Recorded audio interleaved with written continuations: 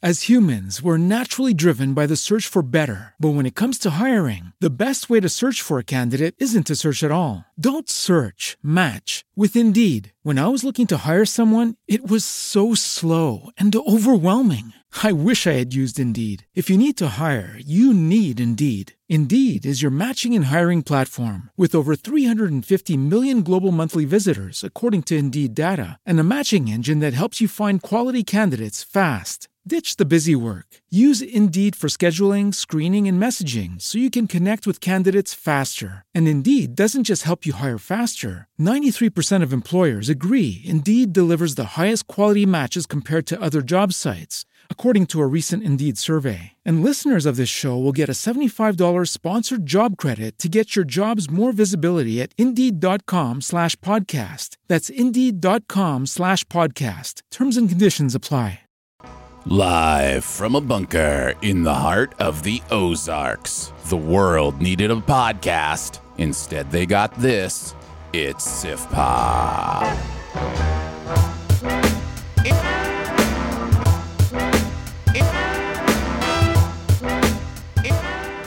Welcome to Sif Pop Weekly, streaming live most Saturday mornings or available to download later in your podcast feed. Unless, of course, you're a patron.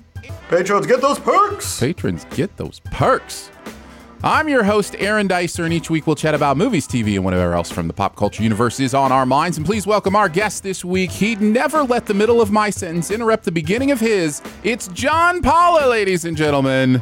Thank you for having me back, doing my best Andrew Ormsby impression this morning. Yeah. Because, he's out with COVID, but I think a little birdie told me he might be joining us briefly to share his thoughts on today's topic.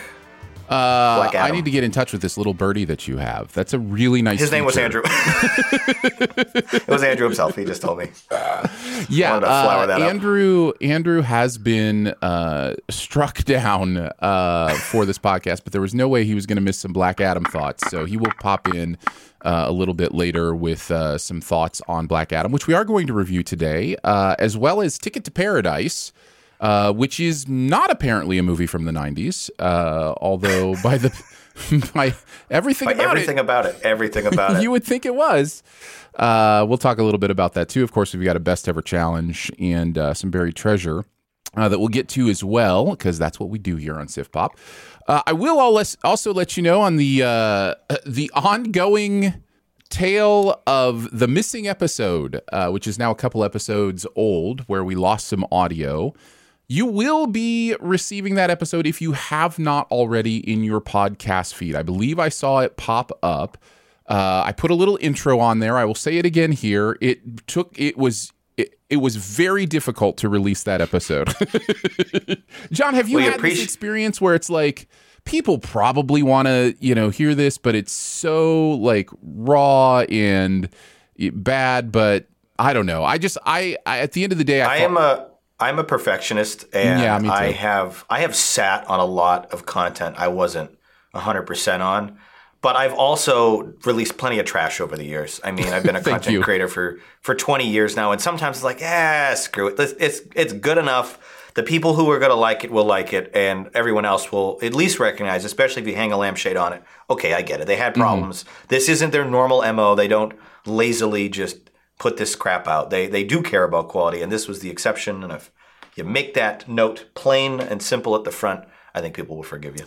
Yeah, and thank you in the chat already. Some saying they listened and they enjoyed it, listening to it. I appreciate that. That does help me a little bit. Plus, we talked about Triangle of Sadness in that podcast, which comes out this week, more widely. And I know was the Palme d'Or winner, right? Correct. So I knew there were some people who had specifically asked for our opinions on that. And so, yeah. So anyhow, it is out there now in your podcast feed. If you missed it, it is still numbered as if it came out when it was supposed to. So it just kind of slots right in there. And yeah, take a listen. I've done that trick before. I've released things months late and then just put it in the playlist where it was supposed to go. So right. Anybody that watches years later, like, oh, he reviewed James Bond the day it came out. Yes, you're right, I did. That's absolutely correct. Yes, everything's in order. Nothing ever goes wrong here at Sif Pop. All right, with that in the past, let's get into our reviews. Let's talk a little bit about Black Adam. This loose cannon needs to be locked down before innocent people start getting hurt. He's been asleep for 5,000 years. If you find us a cell that can hold him, we'll take care of the rest. Who's on the team? I didn't bring a passport. We don't need passports. We're the Justice Society.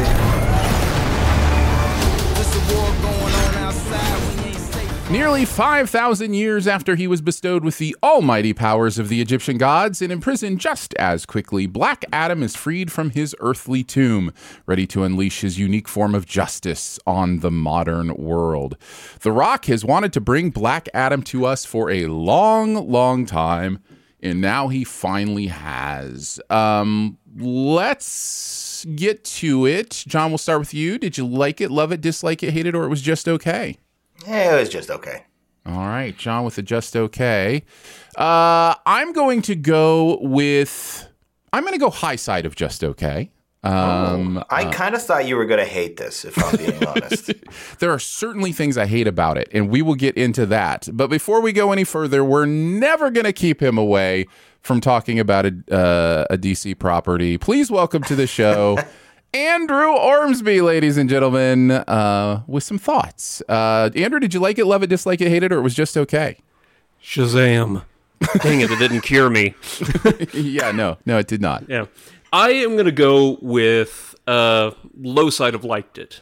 Okay, all right. And it's funny because I think that a lot of the stuff that you guys wouldn't pick up on as like not being familiar with the character or characters is what irked me the most.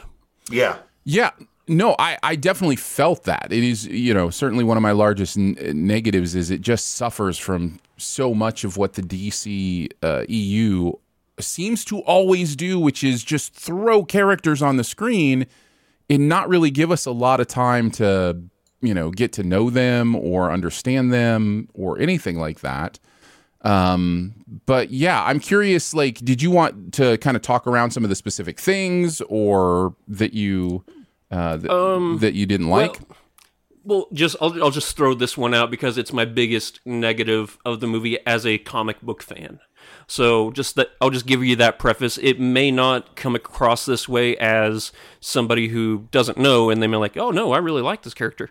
Dr. Fate is nerfed in this movie more than I've ever seen any superhero get nerfed before. And when you say nerfed, you mean like powers diminished, like brought down to size, that kind of thing. Exactly. Which I kind of understand because with a movie called Black Adam, you have to have him be the hammer. He has to be the most powerful one. But if that's your goal, I don't understand the logic of taking a character who could ragdoll Black Adam and Superman at the same time and have him kind of, be window dressing. More of like a what? Window dressing. He's just kind of. He helps a little bit, but yeah, like he is literally a god. So whenever, like, some people are like, well, yeah, Black Adam has the powers of a god. Well, he is a god. So it's interesting, and I don't think that they did a good job with any of these characters besides Black Adam of really going into the background of what makes them interesting. Like, they kind of do it with Cyclone and Atom Smasher in a grand total of 30 seconds. It gives you... It was literally a 30-second where they're like, by the way, I had this really troublesome and traumatic past, and that's why I have these powers. And he's like, oh, okay. End of scene. Did you guys know Hawkman was an alien? No. How could I have? The movie didn't tell me. I'm not doing homework. I'm not reading, 100 issues of comics before I go to the cinema. I got no time for that. Yeah, those are, I think that would, what I consider wrapping up, like, as a comic book fan, the things that really irked me. Yeah. I really agree, and it was going to be one of my negative focal points, and we will get to some good stuff about this movie, I promise. But we're just going to rake it for 5 minutes first. Well, no. I really feel like it's unfortunate that DC seems so set on just throwing spaghetti against the wall. Like, it's just, instead of really taking the time to. I mean, you think of that's the real symptom, right? The DCEU it's been around for what 9 years now. Man of Steel came out in 2013, and that has been plenty of time to do this correctly. But they're so impatient. They want their cake, they want to eat it too, and they want it right now. And it's like, guys, just slow down. Put out 2 solo movies before you jam this team up down our throats when none of these other characters have been established yet. Like, Black Adam would have worked great if this was like the second time we had seen any of these characters. But it's just first outing, here's 5 new people. Care about all of them. It's unfortunate because we were playing a little game when we came out, and I just said, I would like you to name the Marvel example of shortcutting. Like, where did Marvel take a superhero and really just throw them on screen and expect us to, and when I say Marvel, I mean the MCU. I don't necessarily mean pre-MCU Marvel. And I think the closest you got was Inhumans. Yeah, but I never saw that. I mean, Eternals, sorry. Correct. That is the answer, right? The answer is Eternals is kind of the closest the MCU has ever come to doing this. And because of that really made me nervous about X-Men. I'm really afraid they're going to do this kind of thing with X-Men where they throw a bunch of people at the screen and just expect us to like them all instead of making a Gambit movie and then a Storm movie and then and then do the team up kind of thing. Because that's what they're so good at. That I agree, and I would love to see some individual solo films that kind of build it up, or at least like a Disney Plus show that has 12 episodes. Each episode is a different introduction, whatever. I think the big distinction is that with the X-Men, at least, we have seen them before in other movies and other properties. Hawkman has never been in a feature film before, as far as I know. Certainly not one popular enough to have grabbed our attention. So I think that's the big difference is, if they throw Wolverine at us again and it's not Hugh Jackman, it's like, oh, great, at least I know kind of who this guy's about because I've seen 8 other movies with him in it. Hawkman and Cyclone and Atom Smasher, we got like a brief. There was like a rogues gallery from Viola Davis's character saying like, I'm giving you these people. And it's like, this guy does this. And it just felt like a montage setting up.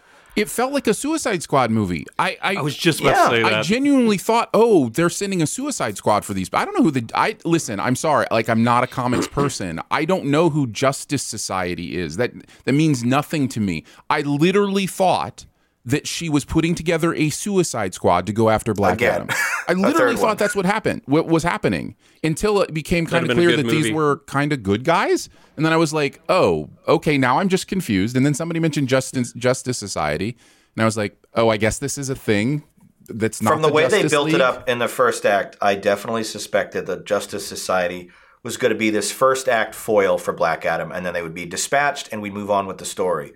And maybe this is light spoiler territory, but they stick around for the whole show. And it's as much the Justice Society movie as it is a Black Adam movie. They have, I think, as much screen time, if not more, than Dwayne Johnson does. And I was really surprised that, like, oh, wow, this is kind of a two-hander here. We have 2 different protagonist groups. And 3. The movie... If you think of the humans... Yeah, and it's like... And I was really surprised at, like, how much of the focus was on them and what they're doing. And I really thought it was going to be like, they'll come in, we'll have one action scene together, and then we'll move on to the next location, the next whatever. And the movie never really gets into second gear. It kind of stays in that setup section of the movie for, 2 hours and 5 minutes, which was all right. All right, let's do some more general thoughts. And, of course, let's throw some positives in there. Andrew, let's start with you. What are some of your more general thoughts, positive thoughts about Black Adam? I think that Dwayne Johnson nailed this character. I thought that he was phenomenal. You can tell by his performance that so many years he's been trying to get this movie made, and that it's finally getting, done. You could tell that he wasn't going to, skimp on anything that came to him. I think this may sound weird. Tell me, guys, what you would think of this hypothetical, historical reimagining.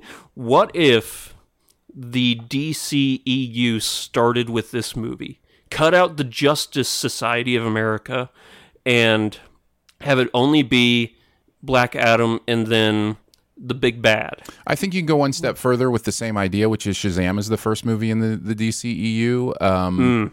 Because I think that lays some of the groundwork for this movie in the correct way. Shazam is is a well-done movie that brings us a not character. only is it a well-done movie, it remains one of the only, I think, complete movies. Every other DCE movie, it feels this incessant need to like inform and set up other movies. I mean, Marvel's really bad at that too. But Shazam is like, you could take it apart from everything else and it works on its own. And so few DCE movies have that quality where you can just watch it standalone. I think Man of Steel does because it was the first. But everything else, you kind of need a lot of like foreknowledge, and you need to have seen all these other properties to kind of appreciate some of the stuff. And Black Adam, it kind of felt like if you went in cold, you're like, wait, did I miss a movie? Is there a Justice Society movie before this? No, there wasn't, but it kind of feels like it. Yeah. Yeah. No, I think the Shazam verse it would have been an interesting place to start the DCEU. It would have been more similar to Marvel in that it's taking a character that, you know, isn't like most people's favorite. The difference is in where DC could have taken advantage, I think, and I think they tried, they have their big gun properties. Marvel didn't when they started this thing. Like DC has Superman and Batman. They can do whatever they want with Superman and Batman. Marvel didn't have Spider-Man, X-Men, Fantastic Four. They just didn't have them. Imagine if the DC starts with Shazam, and then the post-credit scene is Superman sitting down at that lunch table, and it's like, oh, sure, we're finally going to see Superman. Like, but we already did, and it's just a dumb cameo without Henry Cavill's face. Instead, it could have been setting up, you know, movie number 2. It could have been so much more powerful if they did it in reverse order. I think you could take the existing DCEU movies, and I think you could rewrite history in an interesting way. I think you could still start with Man of Steel. I think you could slot Shazam in next, interestingly enough. I think the first Wonder Woman movie would work fine. The Aquaman movie would work fine. But you do all those movies before you start doing the team up, you know, as opposed to the team up being the second movie in the DCEU, you know? Yeah. It's insane to me. There is an alternate order of these movies that I think really results in you know, some bigger things. But we're getting, again, aside from this, we're supposed movie, to be talking positives. So Black Dwayne Adam. Johnson, great for the character. It's interesting you said he was great because I don't know the character profile, what he's supposed to be. To me, it was you had Dwayne Johnson's electric charisma that we know and love, and you just doused it with like cold water. And there was parts of it that I really dug. And there was certainly a relationship he has with this human kid that felt very John Connor meets the Terminator. It was very T2. This movie is very T2. And I appreciated that because T2 is a brilliant film. And if you're going to crib off anything, like Jim Cameron is not a bad person to cheat off of. Not at all. And I really loved that. And I felt there was some great moments of him with that sort of Drax style, like really dry wit kind of humor. That worked really well, and I think he nails some of those more like really somber emotional beats where it's just he doesn't really have a lot, but you can tell there's some emotion bubbling under the surface. I think he nailed all that stuff, and obviously he's great at all the physicality. So he's great, and Pierce Brosnan I think would have to be admitted to a hospital for back pain after carrying a majority of this movie because he is so good in this. Pierce Brosnan has that it factor that you can't teach, you can't coach it, and he is so fun in his limited screen time. And whether or not his actual character powers were nerfed, I think as an actor, his performance is it was fun. And I'm like, I want more Pierce Brosnan telling me anything about whatever he's talking about. I think his magic gold helmet, I love it. He's the best part of the movie for me. And easy. I get how frustrating it can be if that's not the character in the comics. Totally get it. The character I was shown was one of the only fully realized characters, and he didn't necessarily need backstory to make it happen. He needed good acting, a little bit, a few key moments to show kind of where his mind was. And then that little and a flare stupidly handsome face. and he just looks so good doing it, and there's something that like aplomb that he can have that sort of flair to his delivery. And his character appearance. has this ability, not only seeing the future and seeing the past. So I think out of everybody in this movie, really, Fate, or Kent Nelson is his name, is the only person that could kind of relate to Black Adam. Like, I think that out of everybody, he was the one who could be like, I understand this is the world you came from. and I've seen it in my mind. Now let me tell you about the world we have now. He brings up another difficulty for DC, which I wanted to talk about, which is I could not shake Doctor Strange from my brain watching this. And that's not DC's fault that they're second. Because the literary character does predate Strange. And this is the thing. This is what I was going to say. These two companies, for a long time, copied each other. You know, you've got this guy, we've got this guy. You've got this guy, we've got this guy. The problem for DC right now in the cinematic universes is Marvels are all coming out first. So everybody who watches this is just going, oh, that's discount Ant-Man. Oh, that's discount Doctor Strange. Oh, that's discount Storm. Like, it's so hard for DC to not feel like they're just copying. Even the whole aspect of, you know, seeing the one way that it'll all work is Infinity War. Like, it's the plot of Infinity War. So it's so difficult for them. I kind of feel bad for them in that respect, because there's not a lot they can do about it. They're still worth billions of dollars. I don't feel okay. I don't feel bad for them. You're correct. I don't feel bad for them anymore. As a comic book fan, let me just throw out a possibility and how I think they should have handled that character. Because in the beginning, I think they should have. This Justice Society that we see in this movie is already a set in stone, they've been here a while type of organization. They've been here. It's not a group of rookies that don't. Well, I guess maybe it is kind of a group of Does rookies. the Justice Society predate the Justice League? Is that the idea? Yes, by like 23, 24 years. Okay. Yeah. Because this is like, I don't know if you know this or not, Green Lantern didn't used to be Hal Jordan. He used to have like a cape and a yellow suit, and the Flash used to have like this metal helmet with wings on it and stuff. That was all the Justice Society of America. And I think the way they should have handled Dr. Fate is it would have made the character a lot more distinct from Stephen Strange by the fact that the helmet is the hero, not Kent Nelson. And you are literally possessed whenever you There was a throwaway line about that, and I was like, "Oh, that's really fascinating." And then they never revisited it. And that's why they never did anything meaningful with that possessed concept. And I was like, "Oh, that actually is the differentiator between Strange and Kent." And they didn't really do anything with it. It was just, okay, he has powers with the helmet on, and he doesn't when it's off. I guess that's all I need to know. Yeah, Kent Nelson was an archaeologist, and he found the helmet in Egypt, and ever since then, it has to find a good host. It's a very parasitic, type of hero, but it adds so much distinction that I think that was a missed opportunity to really separate Strange from Fate. As usual, talking with you about DC movies after the movie is like, oh wow, they left a lot on the table. Yeah. Well, okay. Well, I'm sorry, Aaron. Go ahead. No. I was just going to start my general thoughts, but go ahead. Well, I think that this movie really left a bad taste in a lot of people's mouth about the Justice Society. Not only because they fully Team America all of Kahndaq, they're slapstickish. Mm-hmm. And I can't take them serious. Like, if you want me to take Black Adam as a threat serious, don't send the Marx Brothers, Yeah, right. Like, if you're not taking this threat seriously, why should I? Yeah, whatever. I'm sorry, Ant-Man and Storm. They were a big bowl of nothing in this. I think, I think we're supposed to think that, is it Atom Smasher? I don't want to keep calling him Ant-Man. Yeah, Atom Smasher is supposed to be some sort of comic relief, but his comic relief only hits 20% of the time, maybe.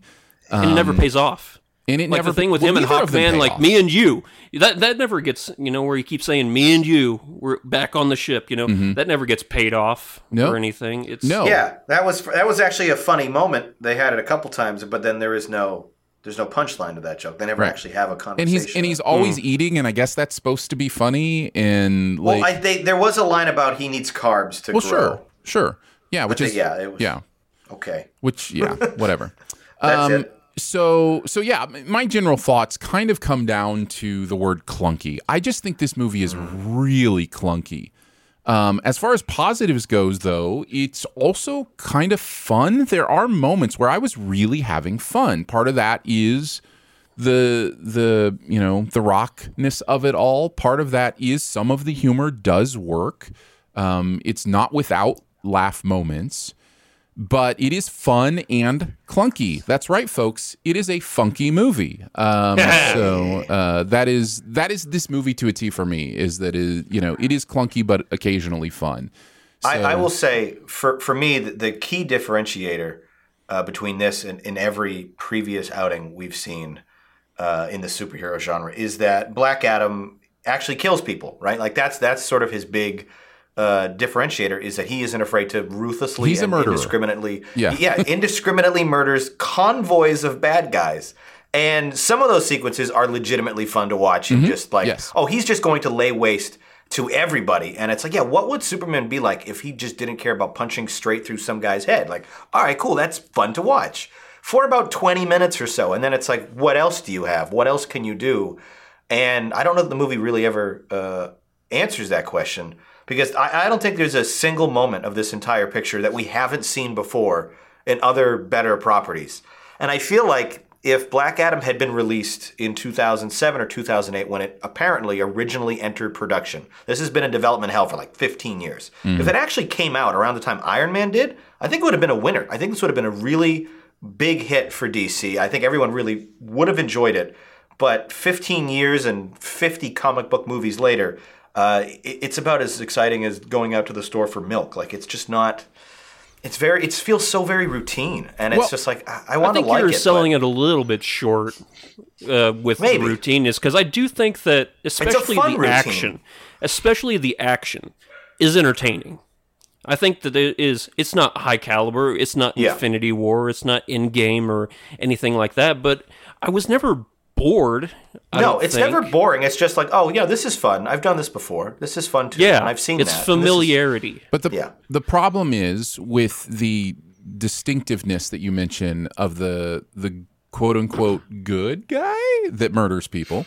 Is that this is also the Suicide Squad, and because the Suicide Squad is doing it in an R-rated way.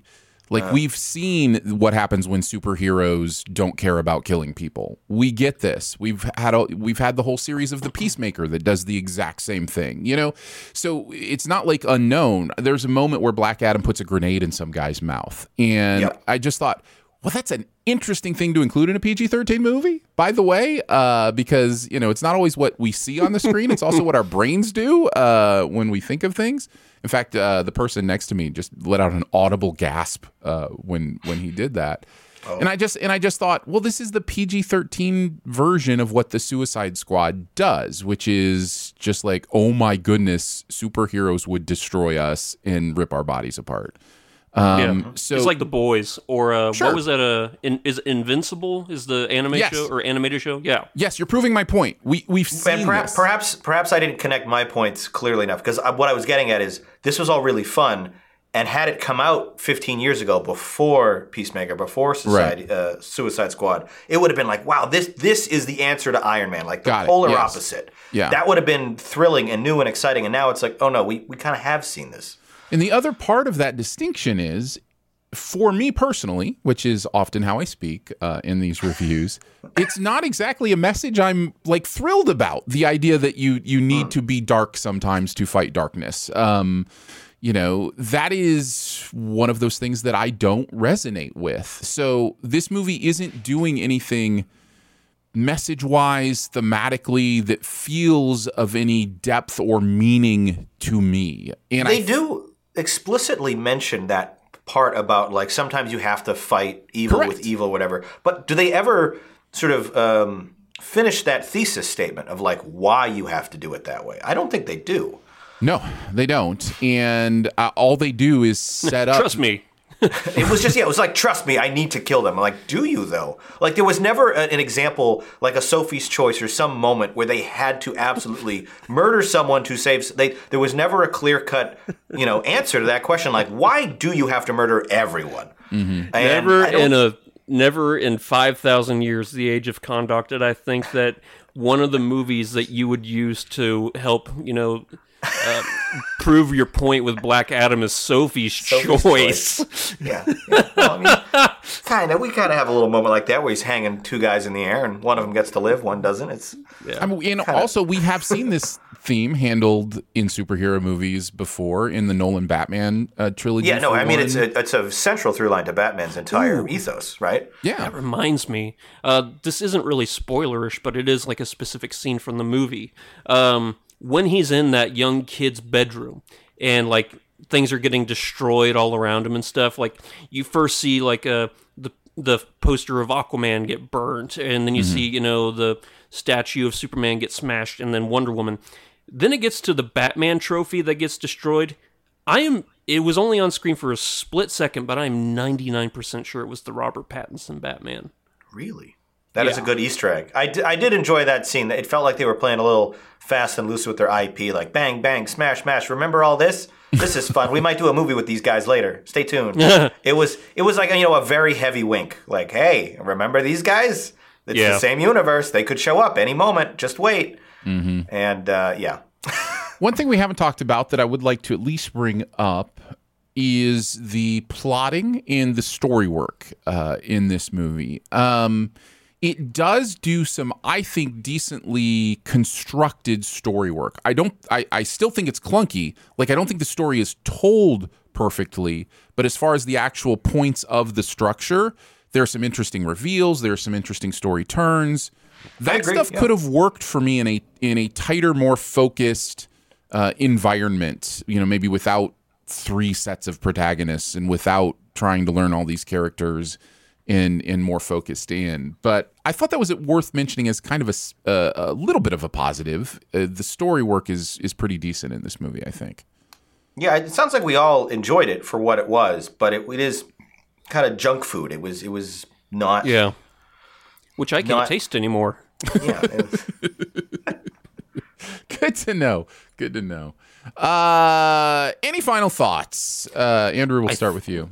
I think there was a mid-credit scene. I can't remember. There certainly was. I think I saw something after the credit. I can't remember. Yes, there is a mid-credit scene. There is no post-credit scene. It's the only thing you have to stick around for, and you should stick around for if you haven't been spoiled already by everybody on the internet, or your own very easily imagined idea of what it is. Yeah. That was one of the most annoying and frustrating post or mid-credit scenes in my experience ever. I'm so befuddled, without spoiling anything, by DC's.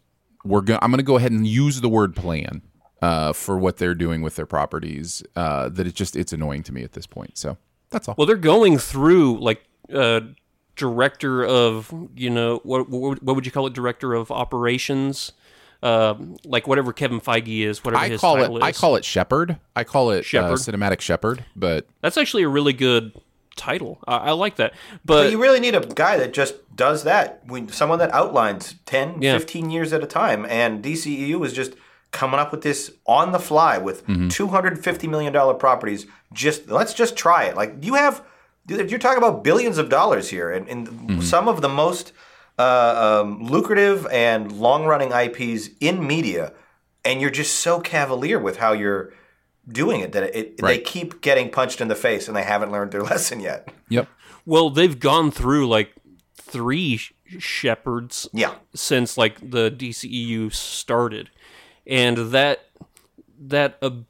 inability to have a clear road ahead of you it's staggering that they constantly think they can right the ship at this point. Mm-hmm. And it's really frustrating for fans because they're now talking about doing this soft sort of re-scrubbing and reboot where they reset some of the canon, but they keep some of the same actors, and it's that's just so. Yeah, is Henry Cavill confusing for an audience that's not invested in that way? Right. So Ben Affleck might come back, but he's not going to be the same Batman as the one we what? That doesn't. What are you doing? And then Henry Cavill might come back, but he's also not the same version because the Snyder League is not part of the canon anymore, and we're scrubbing this from it, but not this. And there are some. I would say maybe not a majority, but a huge chunk of the movie-going population goes to a movie like Black Adam, it's like, oh yeah, I'm excited for the new Marvel movie. Like they don't know any different. You're not wrong. For them, it's just it's like all cape movies are the same to them, and now you're telling them like selectively, like that's so confusing. No, and they need a shepherd. They need someone with some direction further out than 12 months at a time. Invincible is one of my favorite Marvel TV shows. Love that show. Yeah, it's one of my favorite Marvels ever. I did hear somebody at one point say all movies 30 years from now are just going to be called Marvels, like we call Kleenexes. You go into a Marvel this weekend? I dread that day. I dread it. There is a timeline where that happens, though. Yeah. Yeah. Where the entire maybe not movies at large, but like the genre of comic book movies, genre at least, is just have you seen the new Marvel? Yeah. It's like, oh my gosh, no. DC's got a new Marvel out this weekend. Yeah. I could see it. I could see that happening. Of course, because that's how language works. Of course you can. John, did you have anything else that you wanted to mention about this one? Final thoughts, sum it up in 5 words. Typical cookie cutter cape crap. Yeah. It is just, I mean, if you enjoy it, it's fun. It's like going to McDonald's. You know what to expect. It's not going to be good for you. You got to hate yourself afterwards, but it's good when you eat it. And I think Black Adam for 2 hours, I had fun. It's an enjoyable movie in spite of every 2 hours and 4, 2 hours and 5, something like that. It's not bad. Runtime's not bad. I didn't have any strong pacing issues with it. I thought it moved along pretty well. There's good action space throughout. The effects look, I think, above average. I was kind of surprised that everything takes place in like 3 locations, though. I really kept expecting them to branch. I thought the climax would go somewhere, and it's like, oh no, they're still in the same like 3 apartment buildings. Okay, yeah. But besides that and everything else we mentioned, we've been trashing on it for a half an hour, but I think I might recommend it. It was kind of fun. We've said some good things. We've certainly said it's fun, and that's where I would end as well. I think you will enjoy it. There will be times when you will laugh out loud. There are some laugh out loud funny moments in this movie. Like I said, it's hit or miss, flip a coin, but when it hits, it's fun. And it hits enough that you never get like 3 or 4 eye rolls in a row. There's a laugh in between the eye rolls. So it ends up feeling okay. For that. The eye roll to laugh ratio is barely acceptable in Aaron's book. There needs to be an emoji for like reluctant laughter. Like, I'm laughing, but I'm not proud of you. I'm on to you. I'm on to what you're doing here. Andrew, there you what go. About you? That is Black Adam. It is in theaters now, and I think we'd all encourage you to check it out. So Andrew, anything else before you go? Before we head on to the next movie and leave you behind? Well, do you mind if, since I'm not going to be here, if I just go ahead and give you guys my buried treasure? Yeah, sure. Week? Go ahead. So, thank you. This Aaron, how long have we been doing the show? 8-9 years together, you and me? With the two of us, I believe it's been almost 9 years.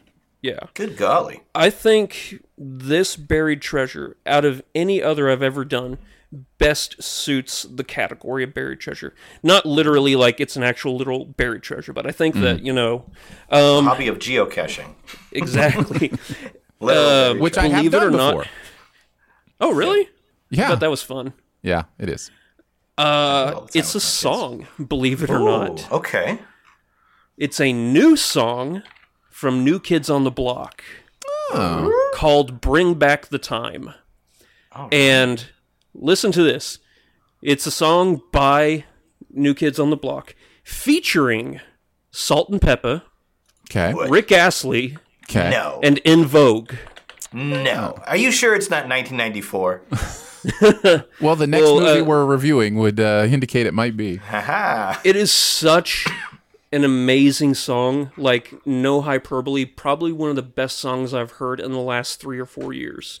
Wow. And the music video is so perfect. Like, if you're a nostalgia geek, this is for you, because the entire music video is them recreating other music videos from the time. So, like, there's a scene where, like, the New Kids on the Block are, like, in a kid's bedroom and they're doing the Twisted Sister, We're Not Gonna Take It, you know? Mm-hmm. And then there's another scene where, like, they're doing the Devo with the plastic things on their head. It's in my watch later. You got me. I'm sold. I'm serious. Like, the thing is, nobody's listening to it. It barely has, like, 4 million views, and it's been out, like, for, I think, almost a year. And, like, this is the #1 song of the year. I don't get how nobody is listening to this. Only on YouTube would you say 4 million people is nobody. But yes, I get what you're saying.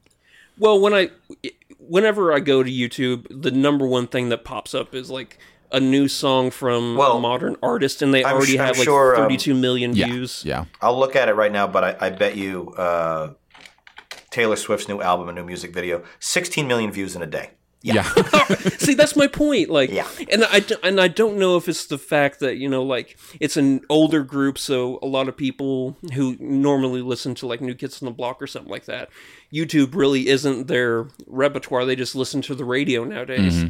But I think it's such a great song because it's about going back in time and just how great everything was, like, in the 80s and the maybe early 90s, because I think most of the songs that they're parodying for the music videos are, like, around the year 1989. So, yeah. I'm gonna go pass out and. Well, thanks for those just out. joining it. Yeah. For those just joining us, Andrew has COVID, so he won't be joining the rest of the show. Yeah. Yes. Get better. Feel correct. better. For those just tuning in your podcast feed, yeah, we appreciate you, Andrew, and get some sleep. Yep, guys, be well. It's great talking to you. Yep. Thank you. Have a good day. Bye. All right. Well, now for I think what everyone is waiting for. That's right. Two grown men review what you are here for. Let's talk a little bit about Ticket to Paradise. I'm sorry. I think your things are in my seat. Oh, sorry. Oh, come on. You've got to be kidding me. Excuse me, ma'am. I need to sit somewhere else. We used to be married. Worst 19 years of my life. We were only married for 5. I'm counting the recovery. In 4 days' time. Our daughter's going to marry a guy she just met in Bali, millions of miles from home. I just really want to kiss you. It's like I looked up for the first time and realized everything I ever wanted was right in front of me. She's throwing her career away. Just like her mother did. So I'm the only one who can stop her. She doesn't listen to him. Oh, champagne. Oh, 2, please. Just leave the bottle. Thank you. A divorced couple teams up and travels to Bali to stop their daughter from making the same mistake they think they made 25 years ago. George Clooney and Julia Roberts in a rom-com. No, this is not One Fine Day 2. One Finer Day, as I believe it would be called. Or Ocean's 14. Yeah, or Ocean's, yes. Ocean's 94. This is a modern movie with the modern Julia Roberts and George Clooney teaming up, and Caitlin Dever, who I love. I love Caitlin Dever, one of my faves, hanging out in this movie as well. What did you think, John? Did you like it, love it, dislike it, hate it, or it was just okay? This is the high side of just okay. Oh, a little than bit Black better. Adam. Slightly, yeah. That's the headline. The headline: Ticket to Paradise is better than Black Adam. Slightly better than Black Adam, it says. New Hampshire's John Paula. Let's put that on the DVD. What are the odds in Vegas that makes the byline on the poster? What are the odds? What are the odds? Put that on the DVD. Slightly better. And this movie should come out on DVD, by the way, and maybe Laserdisc if it wants to. I am actually with you. In fact, I'm going low side of liked it. I do think this is better than Black Adam. Yeah. I would maybe even say you could probably talk me into upgrading to low side of liked it. There's a lot of this that's very charming, and I enjoyed it. There's a reason these movies work. There's a reason these kind of movies work.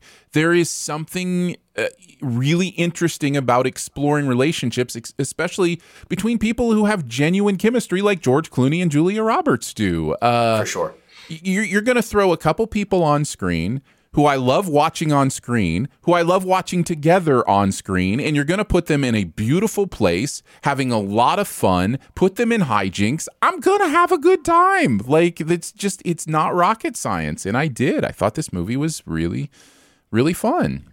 Yeah, no, I think so much of my enjoyment was George Clooney. He gives one of my favorite romantic performances in a long time. Mm-hmm. There's something about this sort of reluctant, kind of grumpy dad out of his element that is going through the motions. And it reminded me a lot of Robert De Niro in Meet the Parents, but like with a funnier, more charming, and more attractive kind of persona. Like this George Clooney can still get it, like absolutely.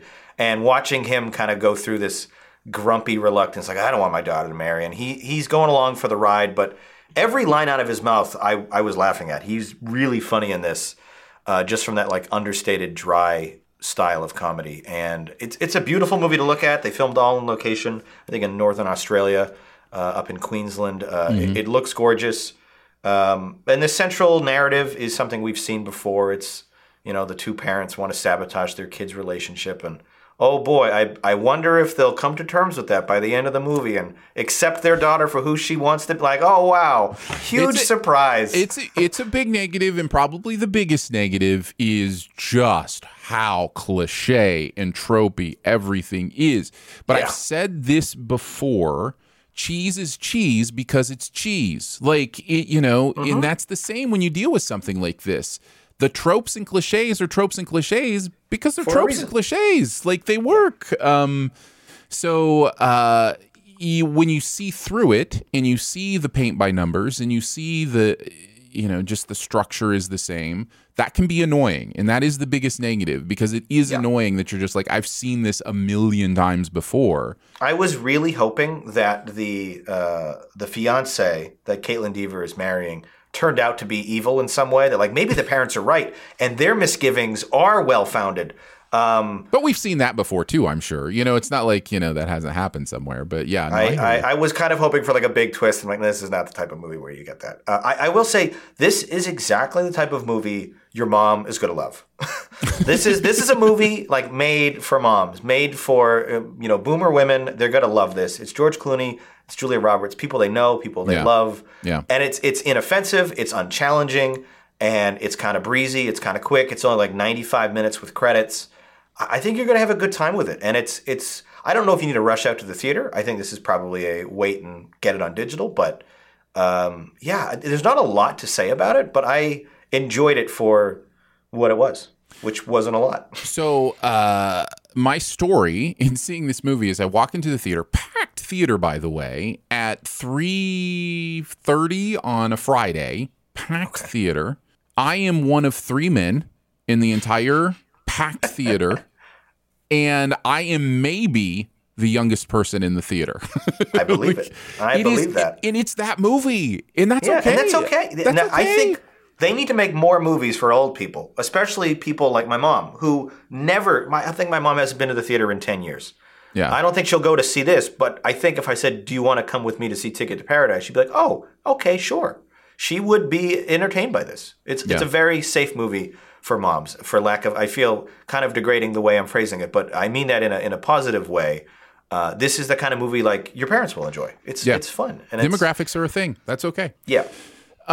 George and Julie are great. We've already talked about them. Caitlin Dever, I've mentioned, one of my favorites. I don't know that I've ever seen a Caitlin Dever performance that I haven't enjoyed. Even when she was on the Tim Allen show, I was like, so the whole time I'm watching this going, she seems familiar. What do I know her from? I've seen Dear Evan Hansen. But like, what do you love her from? Because I don't actually, I think, really know much of her work. So if you want a little Caitlin Dever catch up, Because I agree. I thought like, wow, this girl's she's great in this. She's amazing. Here are some must-sees that Caitlin Dever is in.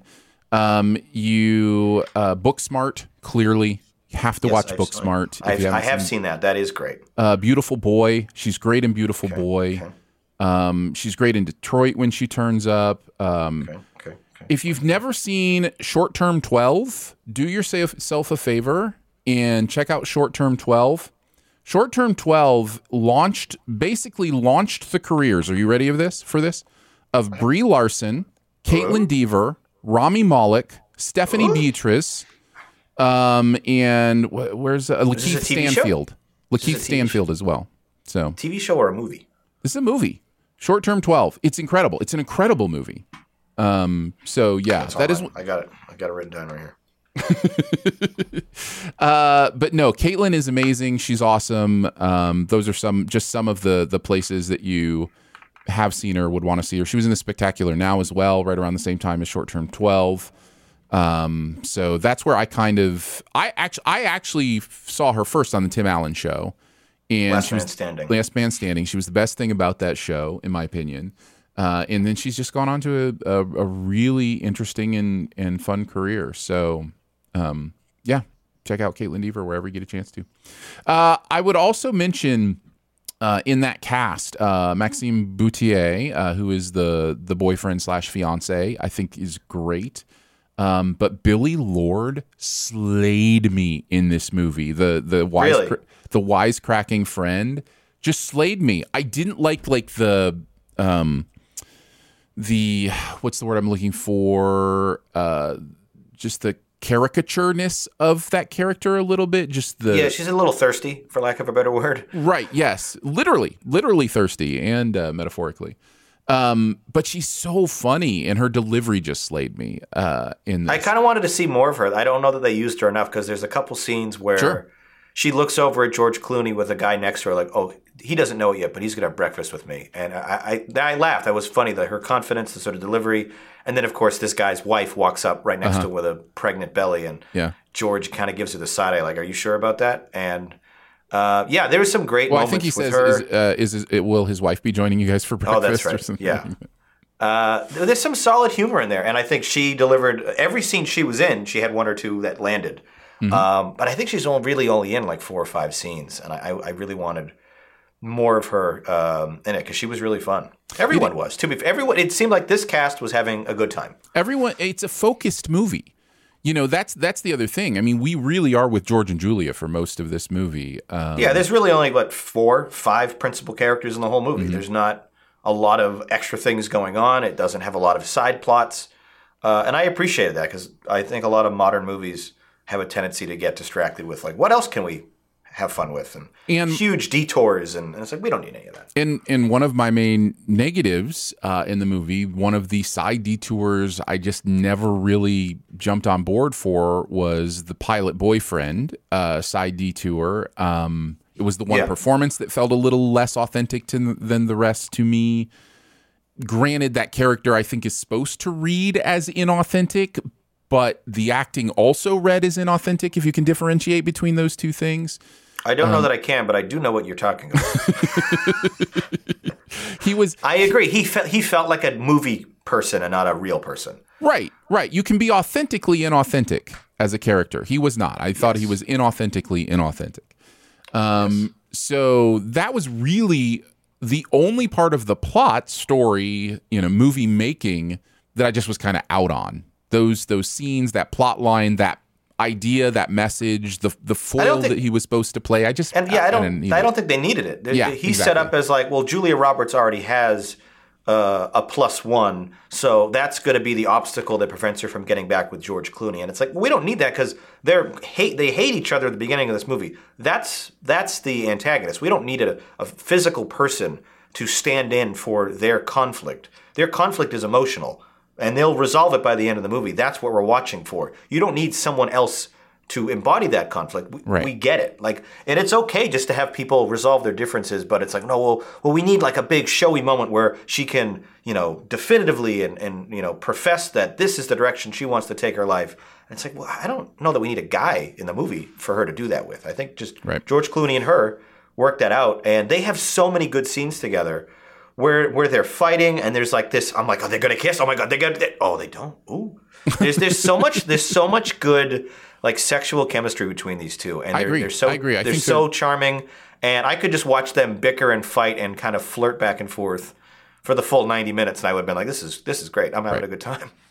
I think what they were trying to do with that character is a little bit of a gender swap on a typical rom-com trope, which is usually the man that's got a younger girlfriend who is more flighty or whatever and doesn't really connect with them. And so I think the idea was to gender swap that a little bit.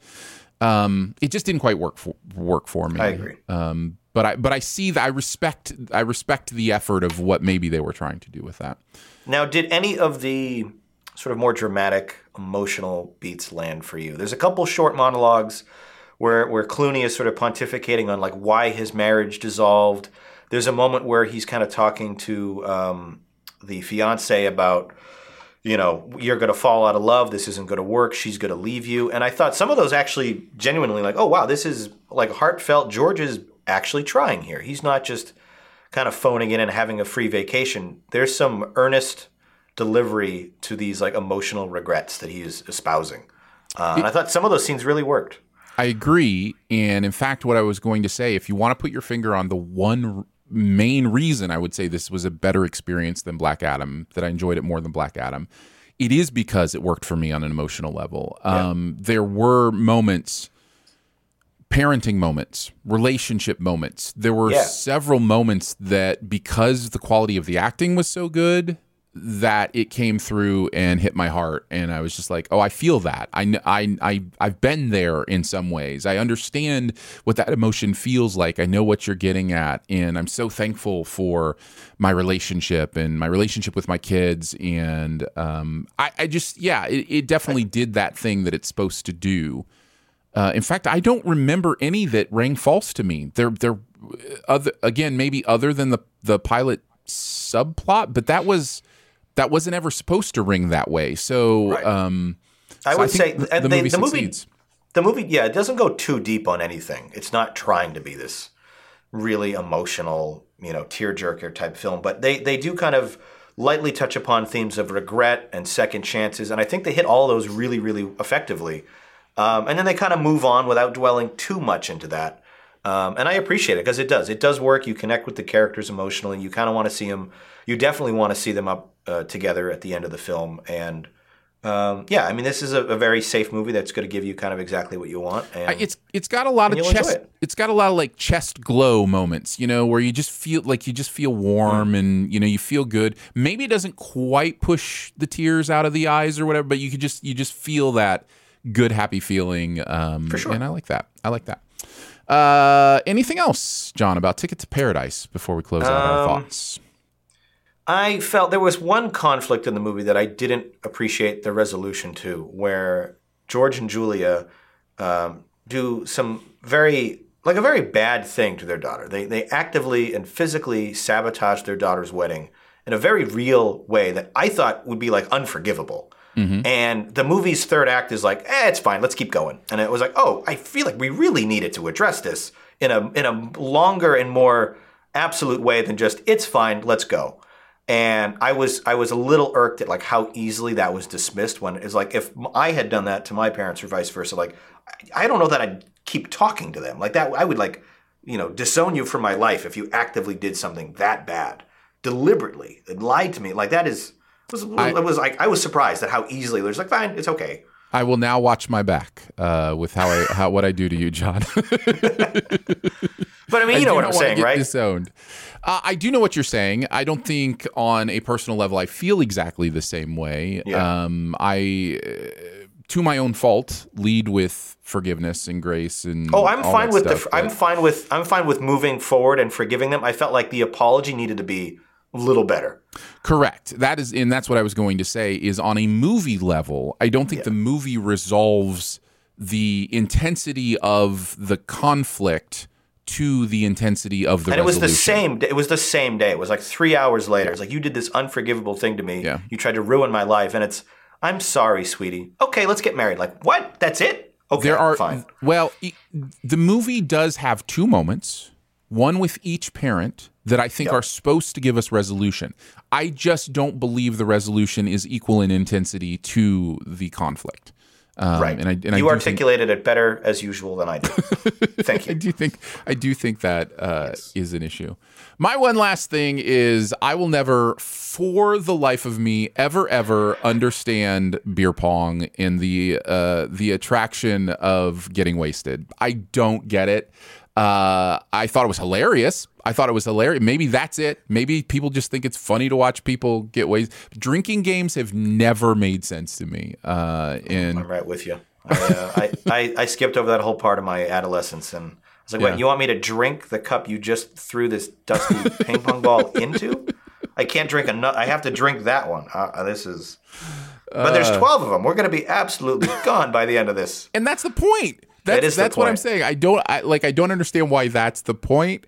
And it was an interesting cognitive dissonance for me watching that scene going, this may be the funniest scene in the movie. Also, why do people do this? Which happens in movies sometimes. Well, like most drinking games, it's just a means to an end. Like, I want to get drunk, but I need an excuse so I don't feel bad about my life choices.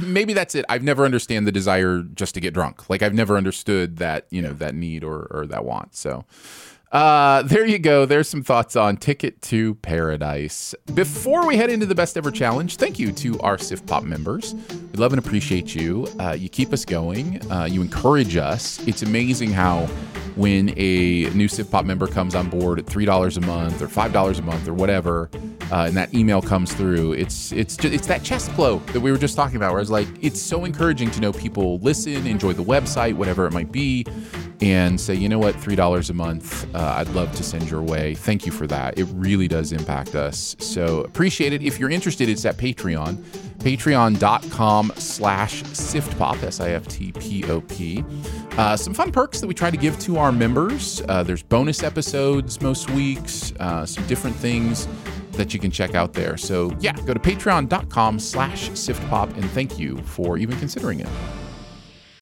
As humans, we're naturally driven by the search for better. But when it comes to hiring, the best way to search for a candidate isn't to search at all. Don't search, match with Indeed. When I was looking to hire someone, it was so slow and overwhelming. I wish I had used Indeed. If you need to hire, you need Indeed. Indeed is your matching and hiring platform with over 350 million global monthly visitors, according to Indeed data, and a matching engine that helps you find quality candidates fast. Ditch the busy work. Use Indeed for scheduling, screening, and messaging so you can connect with candidates faster. And Indeed doesn't just help you hire faster. 93% of employers agree Indeed delivers the highest quality matches compared to other job sites, according to a recent Indeed survey. And listeners of this show will get a $75 sponsored job credit to get your jobs more visibility at Indeed.com/podcast. That's Indeed.com/podcast. Terms and conditions apply.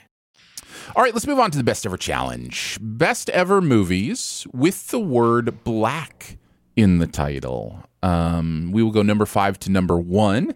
Even though Andrew is not with us, if there's one that you have higher, you can trump. You can trumpet. I love that soundboard. It's delightful. John, let's start with you. What is your number 5? Got to throw this one back a good, I'm going to do the math here wrong, 88 years to The Black Cat. This was the first of 7 movies to co-star horror heavyweights Bela Lugosi and Boris Karloff. Okay. It is a quick 65 minutes. I haven't seen it in a few years, so I don't remember a lot of the plot points. But if you love that old black and white Universal horror aesthetic, the original Frankenstein, the original Dracula, this movie came out just a couple years after both of those. And it's great. Atmospheric, really good kind of payoff at the end. It's certainly not as scary or as gory as anything you'd see today, but there's something very comforting about an old black and white horror movie from Universal that hits in a different way. And seeing both Bela and Boris in the same film kind of ham it up and really go toe-to-toe with each other is so much fun. I think one of the best like classic black and whites that not a lot of people talk about in the same conversation you would with like the original Mummy or the Invisible Man. Black Cat should be in that conversation. Really good time. Big recommend if you like 88-year-old movies. Nice. Which I occasionally do. I love to go back there. I have never seen this, so I will put it on my recommends list. That is Black Cat. Is that what it is? Yes. Black Cat in at number 5. Or The Black Cat. I don't know which. Jonathan. My number 5 is Pirates of the Caribbean, Curse of the Black Pearl. All right. He did it better. well, thank you. My imitation is really dead on today. Really dead on. All right, we'll wait to talk about that in a bit. What's your number 4, John? It's a bit of a cheat because it's not really a movie. It's a concert film. But Roy Orbison, Black and White Night. This was one of the last projects Roy did before he passed away of, I want to say cancer, in 1989. But he got together with all of his rock star friends, Tom Petty, Jeff Lynne, Bruce Springsteen, and they did a concert. It's like a 95-minute show, all of his big hits, Only the Lonely, Pretty Woman, and these guys are having fun. And for some reason, I don't actually remember why, they filmed the entire concert in black and white. sort of the aesthetic of his like 50s rocker vibe. Yeah. And if you like good rock and roll music, and if you've heard of Tom Petty or Bruce Springsteen or Roy Orbison, this is a delightful show to watch. It's a great album to listen to. Some of the best recordings of any of his songs. And it is it feels like one of those reunion shows at like the Rock and Roll Hall of Fame where all the guys just get together and they're all just jamming and laughing on stage together. That's kind of what this is for the full hour and a half or whatever it is. So much fun. And I love Roy's music for sure. Very nice, man. You're just getting me. I haven't seen any of your movies so This far. one, I didn't expect you to see this one. This one is not a popular film. I think probably more people have heard the album, but it's a good movie as well. Nice. Roy Orbison. What was it again? Black and White Night. Black and White Night, if you want to check it out. My number 4 is a movie called Black Swan. Good pick. It's interesting to me because Black Swan is one of those movies, when I saw it for the first time, I wasn't super familiar with Darren Aronofsky. It wasn't like I was thinking, oh, it's an Aronofsky film. I think this is my first from him. Yeah, in hindsight, I go back and I watch it and I go, oh, this is just an Aronofsky film. But I remember watching it the first time, even without that context, and just being like, okay, there is some really interesting filmmaking going on here. There's some really interesting metaphor going on here. There's interesting plays between reality and fiction and storytelling and what it means to be creative and to suffer for your art. It's really astonishing filmmaking, like the idea of putting visual images together to convey emotion and feeling. And I think probably where the seed of my love for Aronofsky kind of started. And I am a bit of a Aronofsky even defender of some of the stuff that other people don't enjoy. So this is kind of where that started, and I think it's a really good film. What's your experience with it, John? So I started reviewing all Best Picture nominees the year this came out, and I remember it pretty fondly for that reason. It was one of the first movies I reviewed when I started doing my Oscar specials on YouTube every year, and I haven't seen it since. That was 12 years ago, but it holds up. And I remember the images in this are like visceral. They're a little bit haunting, and there's some like strong, emotional, traumatic stuff happening. And Natalie and Mila Kunis are just fantastic in this. I think Natalie was nominated, but I feel like they both should have been, and maybe even should have won. Like this movie was, for both of them, clearly an emotional, traumatic experience. Both of them went through to film this, and it comes through. Well, she did win. Okay, thank you for the correction there, because she's so good in this. And yeah, I think this is my introduction to his. Have you liked his other stuff? I honestly hated The Fountain. It is not a movie for me at all. I appreciated what he was doing with Mother, but again, did not really connect to it.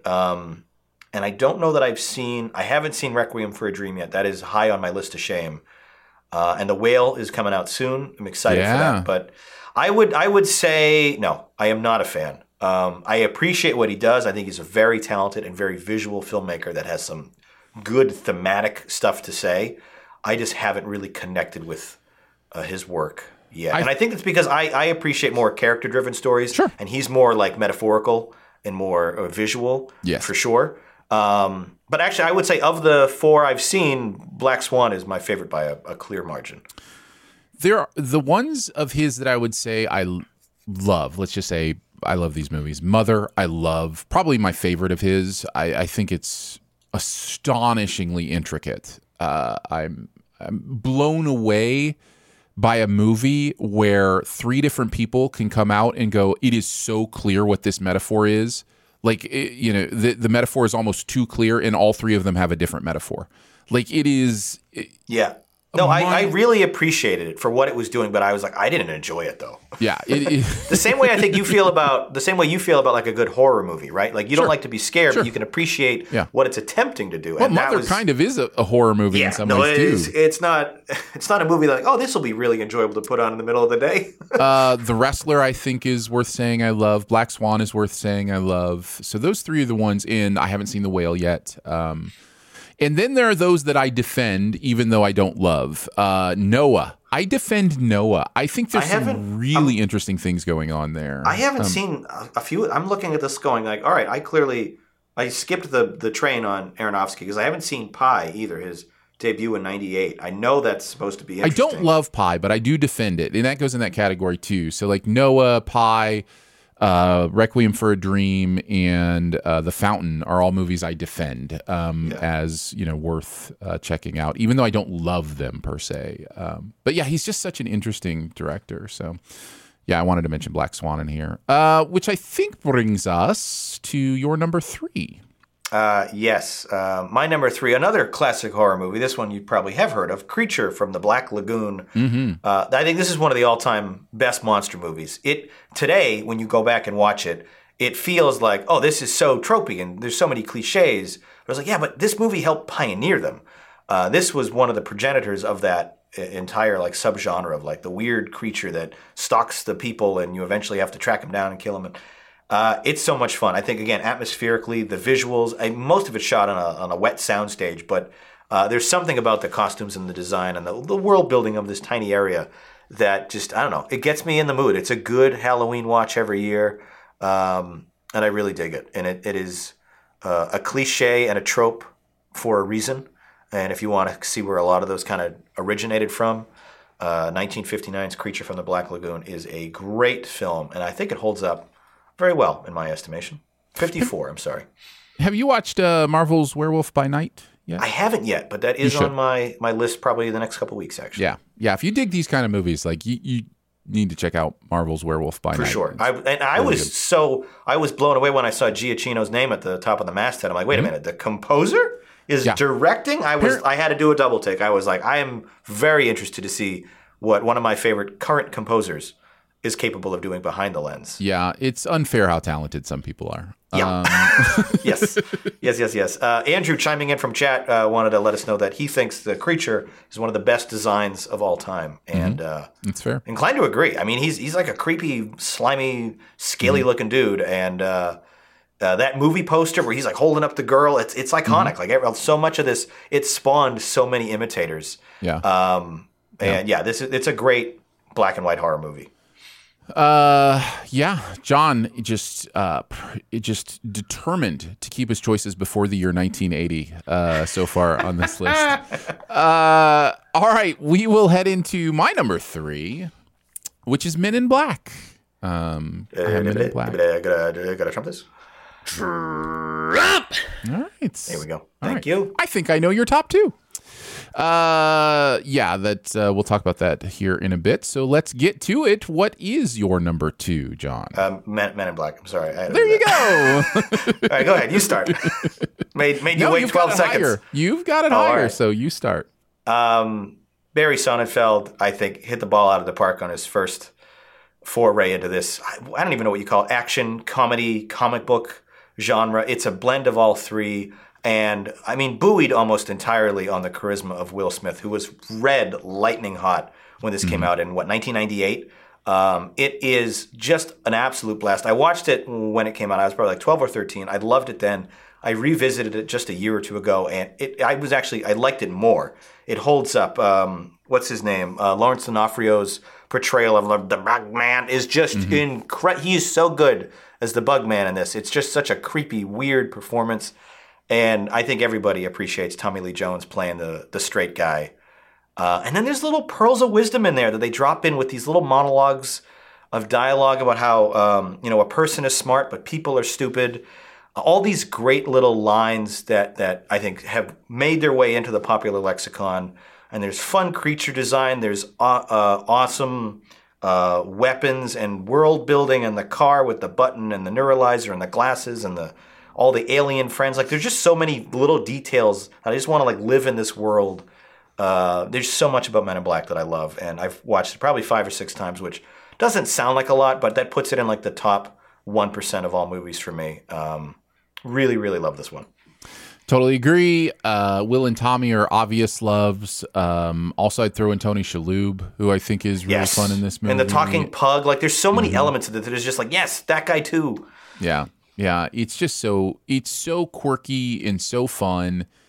It's the idea that Will Smith did basically back-to-back big-budget sci-fi alien movies is astonishing because you almost don't think about it that way because they're so different. Independence Day is so different tone-wise than Men in Black. And yet his charisma just explodes out of both of them. Men in Black is so much fun. There's this entire silent scene where he's just trying to take a test while sitting in an egg-shaped chair. And like the entire thing is like pantomime. Like there's no dialogue for like 3 minutes of screen time. And it's all just Will being a goof, trying to like, let's pull this table over across the entire, and like there's stuff in there that hold up 25 years later, and it's just him being goofy. And he's so fun in this film. Yeah, it's so good. Men in Black is my number 3. It is John's number 2. My number 2 is Black Hawk Down. Good pick. Man, I love this movie. It's just done so well. It is a movie that just owns you. Ridley Scott so understands structure, story, and pacing in such an intricate way that his movies often I find myself just like grabbed by the shoulders. Like his movies just have a way of grabbing you by the shoulders and just making you pay attention for the entire time. Black Hawk Down is, by the way, Josh Hartnett, Eric Bana, Ewan McGregor, Tom Hardy, Huge Orlando cast. Bloom, And Jason Isaacs. Nobody was big back then. Right. It is the short-term 12 of 2001. Yeah. Tom Sizemore, William Fichtner. Like it's amazing cast, but an even more amazing story and production. So Black Hawk Down is my number 2. Thank you for the reminder that this movie exists and is excellent. I saw it in theaters 21 years ago. Mm-hmm. I haven't seen it yet. I haven't seen it since. But every time I come across it in my feed, I'm like, I need to rewatch Black Hawk Down. That movie was so good. I want to. I've been on a Ridley Scott kick recently, and just like thinking, like a Ridley Scott film festival would be so fun. Like just watching everything that he's put together and directed. I mean, I just rewatched The Martian a week ago for its, I guess, 6th or 5th anniversary. Mm-hmm. No, 7th. I'm sorry. It came out in 2015. And my favorite space movie of like the last decade is The Martian. Maybe second Interstellar, actually. Anyway, brilliant film. I'm like, I don't know. Is this going to be as good as I remember seeing it on opening night? It's better. Ridley Scott, he has consistently cranked out banger after banger. I mean, Blade Runner, Alien, Gladiator, Thelma and Louise, American Gangster. I can't speak to Robin Hood, but let's see, Martian. The Last Duel was also really excellent. That's like his most recent I was going to say, if you're going to see a Ridley Scott movie from last year, pick The Last Duel and not House of Gucci. Yeah. But he's been excellent for a very long time. Blade Runner is 40 years old. Also, Raised by Wolves, the TV show that has been, canceled, was amazing. It was amazing. I'll have to check that out. I don't even know what that is. Raised by Wolves was a sci-fi TV show on HBO that Ridley Scott directed and oversaw. This was 2 years ago. Oh, okay. I thought it was like an older thing. No. Okay, cool. No. That's awesome.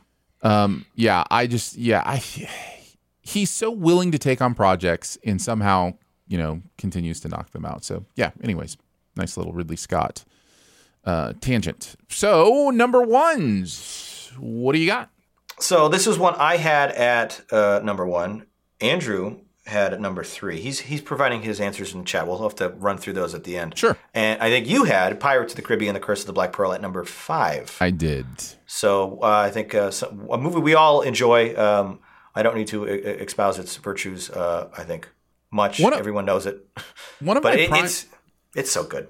It's really fun. It's one of my prime examples when people try to use the logic of, sequels can ruin the original, and I just go, no, look at Curse of the Black Pearl. That movie is, you could watch that movie, have a blast. Just because the sequels weren't quite as good, or ruin stuff for you, or the character now feels played out, or whatever, doesn't matter. Curse of the Black Pearl is an amazing movie. Like, it's so fun. The performance is iconic. It's an iconic performance. I think Jack Sparrow's introduction, where he steps off the crow's nest right as the boat sinks, as it bumps into the dock, might be the best single character introduction maybe ever in the history of cinema. Maybe ever. If it's not ever, it's like top 5. It is that's a fun list. I would love to see like a real exploration of that list. That's interesting. Like the first time we see him on screen is just like his persona. You get it instantly. He's a guy that like somehow is the luckiest son of a gun on the ocean, but he's also like totally aloof and clueless, but he keeps, and I love everything about his character and Johnny Depp's portrayal of it. This is like theme park cinema. It's just a big swashbuckling adventure, and it's fun, it's easygoing, and there's just so many good set pieces.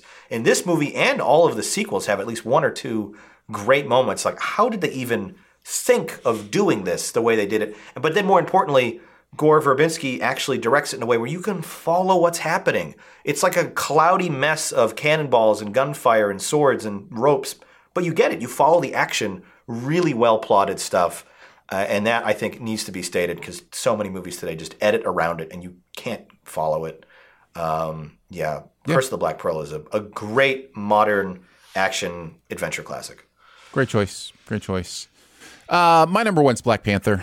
Really? I love this movie. It is top 5 Marvel for me. I think Chadwick and Michael B. Jordan alone are enough to put this at the top. Even with some of the typical Marvel stuff at the end that doesn't quite work as well for me, this movie is just so engaging and cool and fun. It's not just them. Lupita Nyong'o is amazing. Letitia Wright, Shuri is just one of the most fun characters Marvel's put on screen. Just down the line, this movie is absolutely incredible. Daniel Kaluuya's in there, Winston Duke's in there. It's so great. Black Panther. I am looking forward to rewatching this very shortly in preparation for Wakanda Forever. I loved it when it first came out, but it's not a top 5 Marvel for me, which is why it kind of just would have made my honorable mentions for today's list here. But I'm so glad to hear you loved it because I know it resonated with so many. I think it remains top 5 highest grossing movies domestically of all time. It made so much money. It clearly struck a chord. People are like, yes, no, more superhero movies that are good with minorities in them. Please, thank you. And I'm excited for the sequel. I think it's going to do huge numbers. And obviously, without Chadwick, it's going to be weird and different and difficult. But the original was so good. It did so much, and there's this idea that that Hollywood for so long has decided that tokenism is the route to go to bring diversity to storytelling. Yeah. As opposed to embracing culture and embracing the idea of the world of people of color. And so a movie like this shouts very loudly that you can be successful breaking out of the idea of tokenism, that you can really just go for it. So yeah, it's good stuff. Good pick. Really quick, I want to list off Andrew's picks. Yeah, so go for it. At least be and then we'll get to honorable tangentially mentions. Part of the show here. He had Men in Black at 5, Pitch Black, the Vin Diesel movie. I had that in my honorable mentions. That is a good one. I only watched that for the first time a year ago, and I remember thinking, really good. this is much better than I expected for a Vin Diesel really movie. Good. Yeah. He has Pirates at number 3, Black Swan at 2, and Black Hawk Down at 1. So a lot of the same movies we had in slightly different order. Some honorable mentions that we will mention honorably. I like Black Widow more than most, so I will mention that in honorable mentions. Want to mention Black Mass. Speaking of Johnny Depp, that is one I did not love that movie, but I think it is a recommended watch at least. I think for the performances alone, it's a recommended watch. But yeah, Black Klansman I think deserves to be mentioned from for sure. A couple of years ago. And then I think this year, The Black Phone, probably worth mentioning, worth checking out. So wanted to put that in there. John, did you have any others? A few. Black Bear, this sort of psychological horror film with Aubrey Plaza from just a couple years ago, was really fascinating. Another Chadwick film, Ma Rainey's Black Bottom, worth it alone for his Oscar-nominated performance, and just one monologue in particular just hit me like a ton of bricks. Let's see, Blackfish. That's the movie about the that's the SeaWorld documentary, Blackfish, where it really exposes all the horrors of that. That's a pretty good film. Black Swan, Black Hawk Down, you mentioned those. Let's see, anything else on here that we haven't mentioned? Bad Day at Black Rock, which is an old Spencer Tracy Western from 1955. That was also very enjoyable when I watched it last November. That's my honorable mentions list. Very nice. All right, let's move into Buried Treasure. John, what's that one thing? Actually, I'll go first, let you finish. But we'll talk about that one thing in any area of pop culture that we want to make sure people know about. So I wanted to talk about a TV show that's been out for a little bit now. I should call it like a limited series, I guess. But it's based on a true story. It is called We Crashed. We Crashed. It is on Apple TV Plus. This is Jared Leto and Anne Hathaway playing the leads in this movie, and this is based on the true story of the company WeWork, which eventually became We Incorporated. Adam Newman and Rebecca Newman. I should say Rebecca Paltrow Newman. She is Gwyneth Paltrow's cousin, I think, first cousin. But yeah, they came together with Miguel McKelvey was his name to form a common workspace company that kind of took over the world. And the show goes into how much of that was based on Adam Newman's cult of personality. And just this idea that in modern economy, the idea is fine, but the salesperson behind the idea is even more important. And money is imaginary, and all it takes is convincing the right person to give you billions of dollars, and all of a sudden a shared workspace company tries to pretend that it's changing the world. And for me, here's what I loved about it. Two things. First of all, I have a predilection already for true stories and just how fascinating they are. I love watching. And you also like seeing people with hubris get their comeuppance? Because I know I do. I know I do. I will address that in my second point, but that is not exactly how I would state it. So number one, true stories, always exciting to me. I love watching them fictionalized and then researching what was true, what was, real. Big fan of that too. For me, it is a drug. I love that, this actually happened. Let's look at this story. This one, for the most part, if just to let you know, really follows directly a lot of what happened, as far as the stuff we know, the public stuff. So watching this in that regard was really great. The second part of it is I love nuance. I love when I can watch something and feel like I'm not getting preached to. I'm not, getting hand-fed, forced-fed a certain ideal or ideology. You mentioned comeuppance. Comeuppance is a powerful narrative device, clearly. It works. And there's a huge element of that here. Huge element of comeuppance.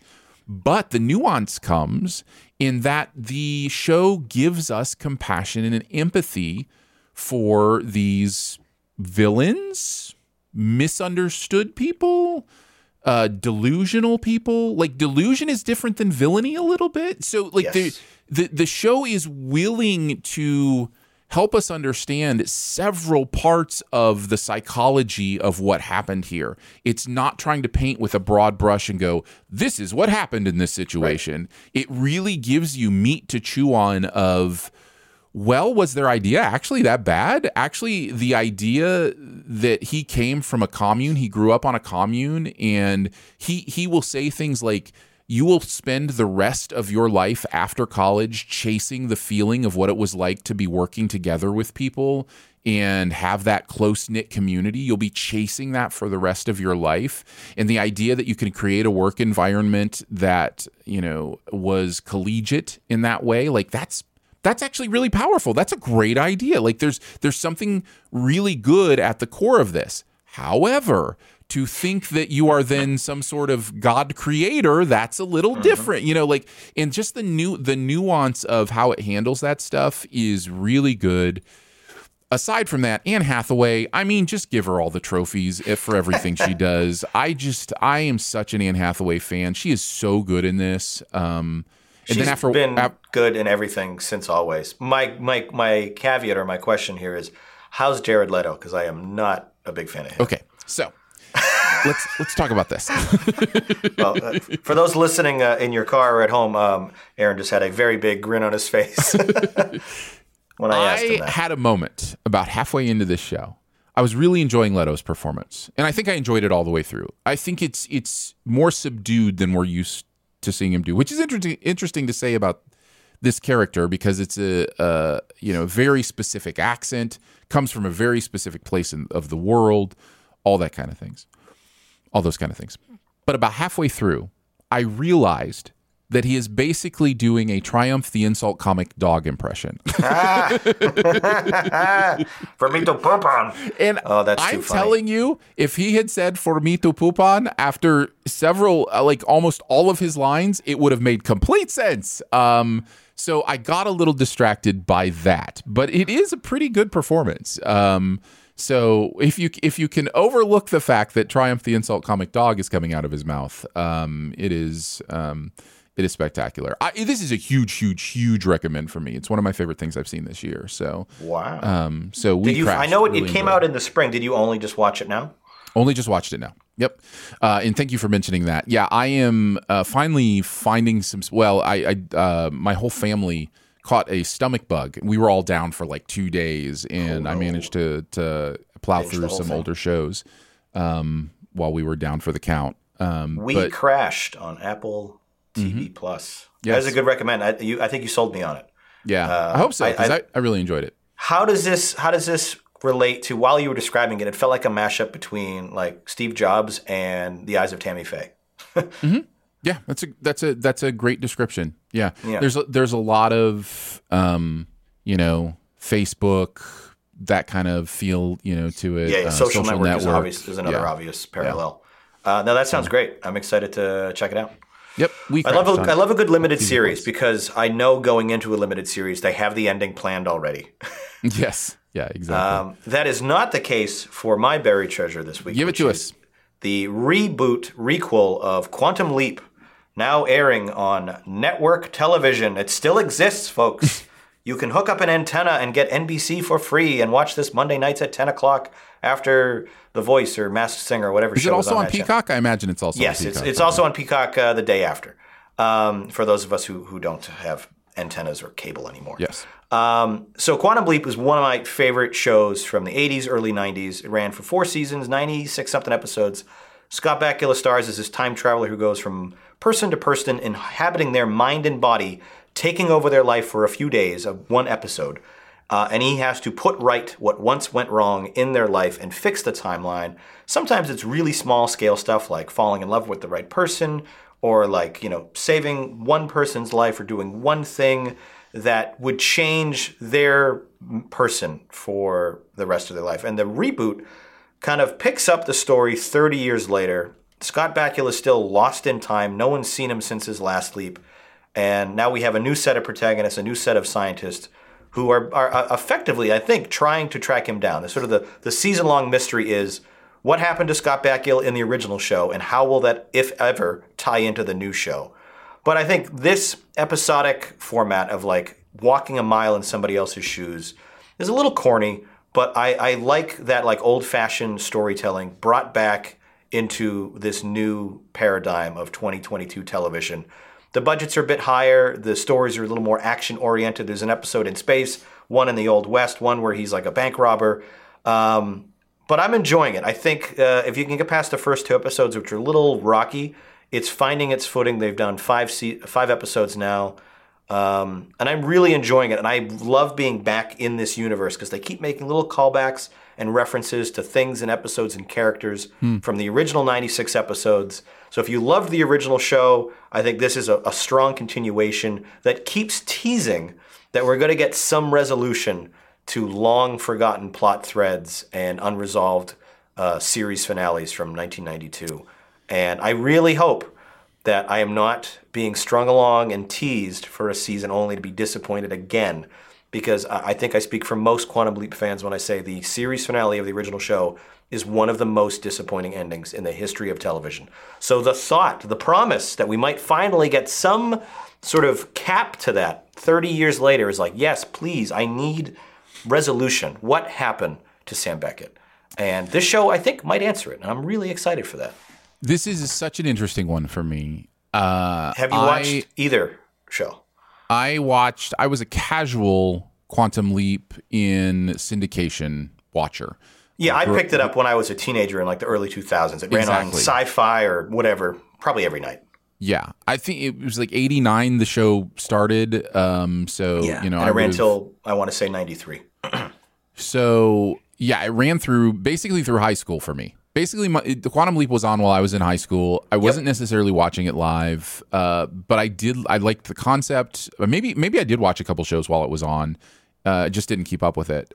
So I'm kind of a casual fan, though. Like, I really liked the concept and what I enjoyed. The problem is now, if I were to go with this show, knowing myself, I have 97 episodes of Quantum Leap I need to watch first. No, I don't think so. This show does a really good job of just bringing you up to speed on the concept. I would say, if anything, watch like 1 or 2 episodes of the original to kind of get a refresher on like who the players were, what the concept was. That show was very episodic. Each and every episode you can kind of watch almost out of order, and it doesn't really matter. You kind of get a scheme of like who the people are, how the technology works, and like how it happens. And then this show brings you way back up to speed. It has literal call-outs like, hey, 30 years ago, this guy did this too. And they literally show a picture of Scott Bakula. And it's like, okay, this is like, you're really just directly telling the audience, hey, if you didn't see the other show, here's a quick synopsis of what happened in the 80s. So I don't think you need the original show. I would still recommend it because it's great. But yeah, 97 is a commitment.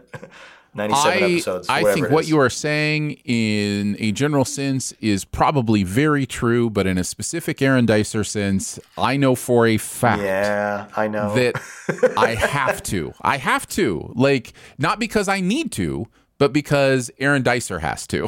Like, that's just how I do content. Like, I'm a completist, and I don't like getting stuff out of order. And so I would say there's probably like 5 or 6 episodes that are like must watch to really get the biggest payoffs in the new show. And I can just give you that list. There's like the big ones are like the season finales and the season premieres. John, I appreciate this effort. I really do appreciate this effort. It is not falling on deaf ears. However, I just know myself too well.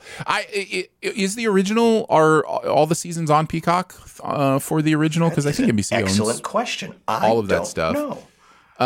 Because if that's the case, that makes it a little less daunting because I can just throw it on and have it in the background. According to Google, it's available to watch for free on the Roku channel.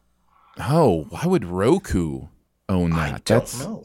Well, it might be available elsewhere, but it is on Roku, which is free. You can go to Roku.com or the RokuChannel.com, and you can watch it anywhere on the web, or if you have a Roku, that even better. And I got a few of those, so. just laying around. Just got a couple of those laying around. Yeah, no, they're great. All right, let's see. Quantum Leap. Let's see. Other watch options. It's on Peacock. It's on Fubo. Hulu. Okay, it is on Peacock, yeah. I hit the little drop down. I forgot there was more. I just looked at the top one is Roku, and then underneath that, channels and services you do pay for, you do already have. I was like, I can't believe Peacock doesn't have all the seasons. Yes, all 5 seasons are on Peacock. So if you have the premium version, I would just talk about Quantum Leap all day. I don't know that counts as a buried treasure. It's a very popular cult TV show. But I think the new show, I don't even know if that really qualifies because it's on network TV. It feels weird singling out something that is on network TV. But I hope enough people watch it so it can get a full season order because I worry it'll get canceled again before they have a chance to wrap up the story again. And it's like, don't do that to me. Because that's what happened. The first show, famously, it just ended in the middle, and they just threw up a title card. And it's like, no, when you head to school or work for the day, fire up Peacock and just let it run. Just let it run. Run up those numbers. Yeah, get those numbers pumped. Tell Joey Nielsen and the Nielsen ratings that keep Quantum Leap on the air long enough for some resolution. But I think just episode to episode, it's really fun. You get to watch somebody pretend to be somebody else and find a little problem. 1 week it's a Western, 1 week it's a thriller, 1 week it's a romance. It's just been a lot of fun. All the gimmicks and the conceit of the original is alive and well in this new one, and that concept still works. Yeah, good stuff. That is Quantum Leap. You can watch that on Peacock or on NBC. We Crashed is on Apple TV Plus, and Bring Back the Time, the new song by Kids on the Block, is available on YouTube or other places you might get your music. Well, we did it, John. We managed to do a podcast today. Congratulations to all involved. You managed to do a podcast today without murdering anybody, which is always good. It's a Black Adam reference. I got that.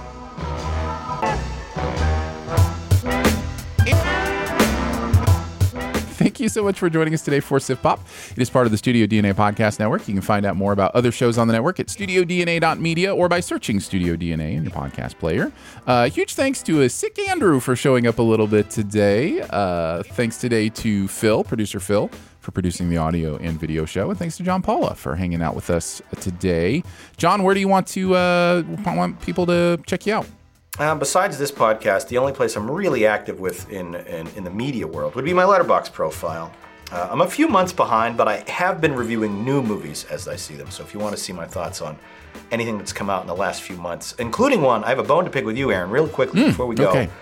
The movie Fall, the two girls on the radio tower. I loved it. One of my favorites of the year. My palms were sweating the whole time. I loved that sensation of being just stressed out of my mind. I know you hated it. Yeah, but it was one of those things. It was one of the few times that you and I have disagreed so strongly.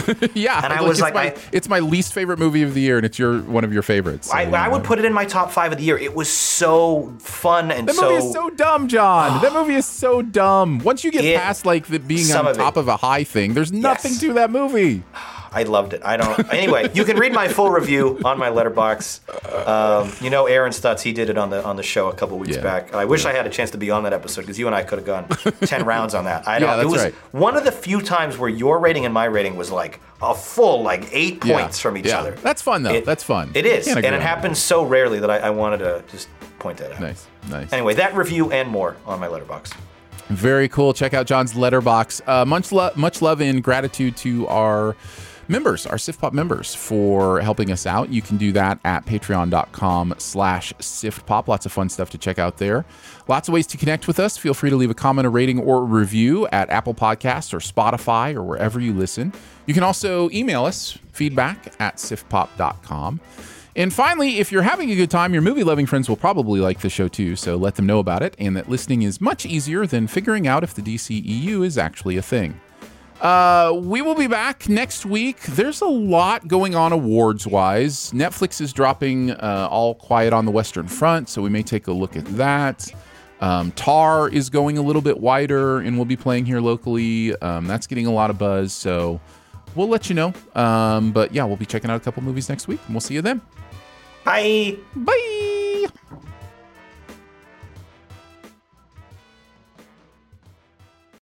As humans, we're naturally driven by the search for better. But when it comes to hiring, the best way to search for a candidate isn't to search at all. Don't search, match with Indeed. When I was looking to hire someone, it was so slow and overwhelming. I wish I had used Indeed. If you need to hire, you need Indeed. Indeed is your matching and hiring platform with over 350 million global monthly visitors, according to Indeed data, and a matching engine that helps you find quality candidates fast. Ditch the busy work. Use Indeed for scheduling, screening, and messaging so you can connect with candidates faster. And Indeed doesn't just help you hire faster. 93% of employers agree Indeed delivers the highest quality matches compared to other job sites, according to a recent Indeed survey. And listeners of this show will get a $75 sponsored job credit to get your jobs more visibility at Indeed.com/podcast. That's Indeed.com/podcast. Terms and conditions apply.